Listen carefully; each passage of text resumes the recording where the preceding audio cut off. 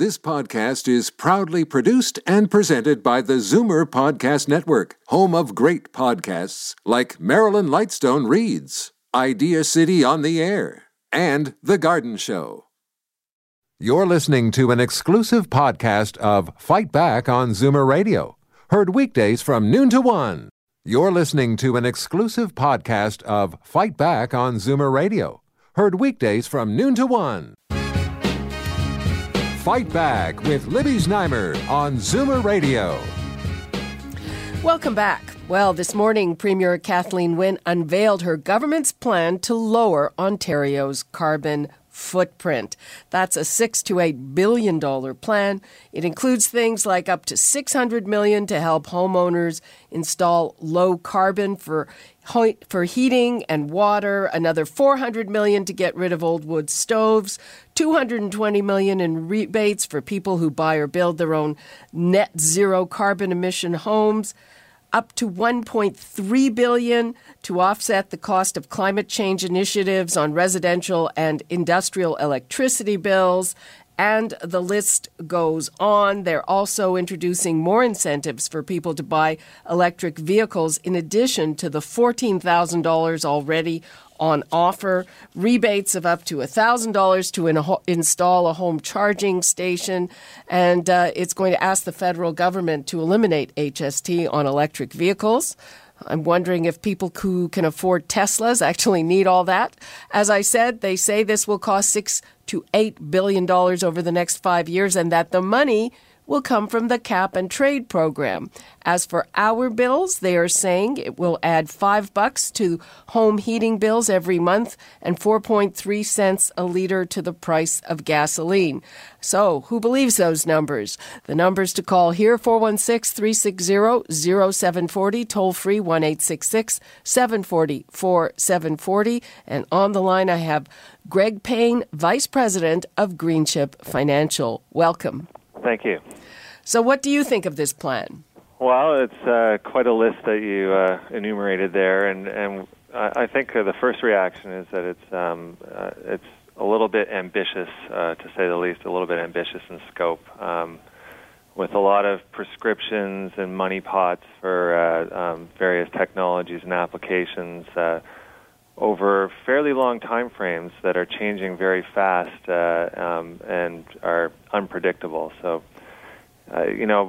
generally we would favor something that's more simple, sets a price or a one-dimensional or less dimensions than they're offering in this plan, incentives, and allows the market to sort out where it's best to put its resources in order to meet or in order to respond to those signals. Okay, well, let's take one number. So they say the program will cost $6 to $8 billion, and don't worry, people, it's all going to come from this cap and trade. Do you believe that?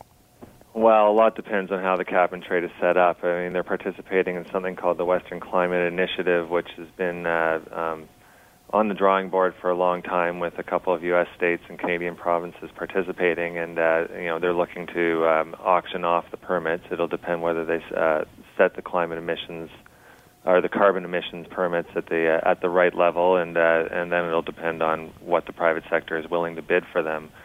It's possible that they'll raise that much. Obviously, those companies will have to pass on their costs to their end consumers, and that's why you hear about the amounts in the energy bills that consumers may be forced to pay in extra. But certainly these auction prices are not as predictable as they may make it sound with those numbers. And there's been examples in the past where these type of schemes haven't raised the kind of money they expected, or in some cases they've raised more than expected too. But we would generally prefer a carbon tax, which is basically just an energy tax, something like what BC has in place, where it's much more predictable the amount that's going to be raised. As for the numbers that they're saying that will be the cost to us, $5, only another $5 on home heating bills, and only 4.3 cents a liter, the price of gas. Would you say those are accurate, Greg?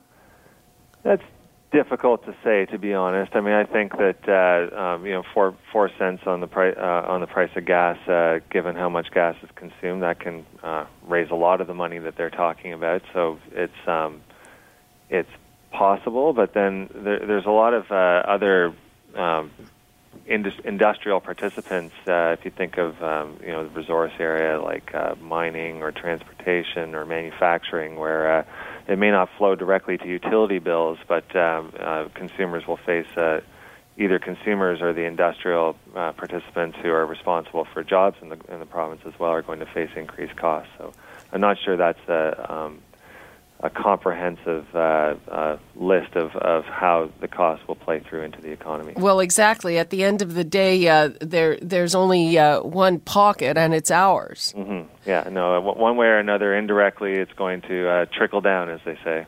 And do you think that it's going to have a bad effect on the economy overall? Not necessarily, although I do think the way it's constructed, I would say that we would support a carbon tax, which would increase utility bills and other consumer costs. But what we would have really liked to see in any of these policies is something that's revenue neutral. In other words, that whatever the government's taking in, they're giving back. And now they would say that maybe that's the case with all the grab bag of incentives and subsidies they have for things like electric cars and the like, that they're giving it back, but they're not giving it back to the same people they're taking it from. Inevitably, that's that's generally the way it works. Yeah, inevitably, that's generally the way it works. But they're giving it to people. They're giving it for new products, which are generally premium products, which are generally going to be bought by the higher income portions of the population.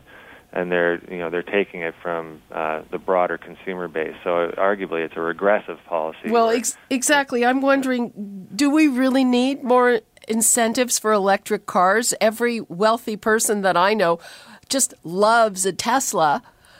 And some of those cars, I know they're coming out with a low-cost one at $30,000, but those cars cost over $100,000. Do those people need rebates? Yeah, I don't think we need to be subsidizing these things at all, frankly. I think the consumer products need to be able to stand on their own economically in the market, and Tesla appears to be doing just fine, thank you very much, and doesn't need the subsidies. And if it did need the subsidies, then they'd need to work on their costs and their product offering. Let the market do its work there.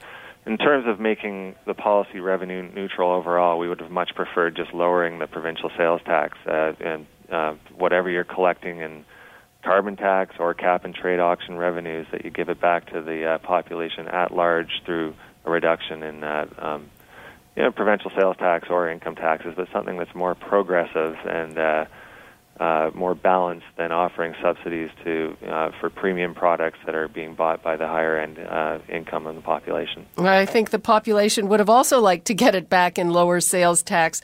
Greg, that is all the time we have. Thank you so much. Okay, thank you. You're listening to an exclusive podcast of Fight Back on Zoomer Radio, heard weekdays from noon to 1. You're listening to an exclusive podcast of Fight Back on Zoomer Radio, heard weekdays from noon to 1. You're listening to an exclusive podcast of Fight Back on Zoomer Radio, heard weekdays from noon to 1. You're listening to an exclusive podcast of Fight Back on Zoomer Radio, heard weekdays from noon to 1. This podcast is proudly produced and presented by the Zoomer Podcast Network, home of great podcasts like Marilyn Lightstone Reads, Idea City on the Air, and The Garden Show.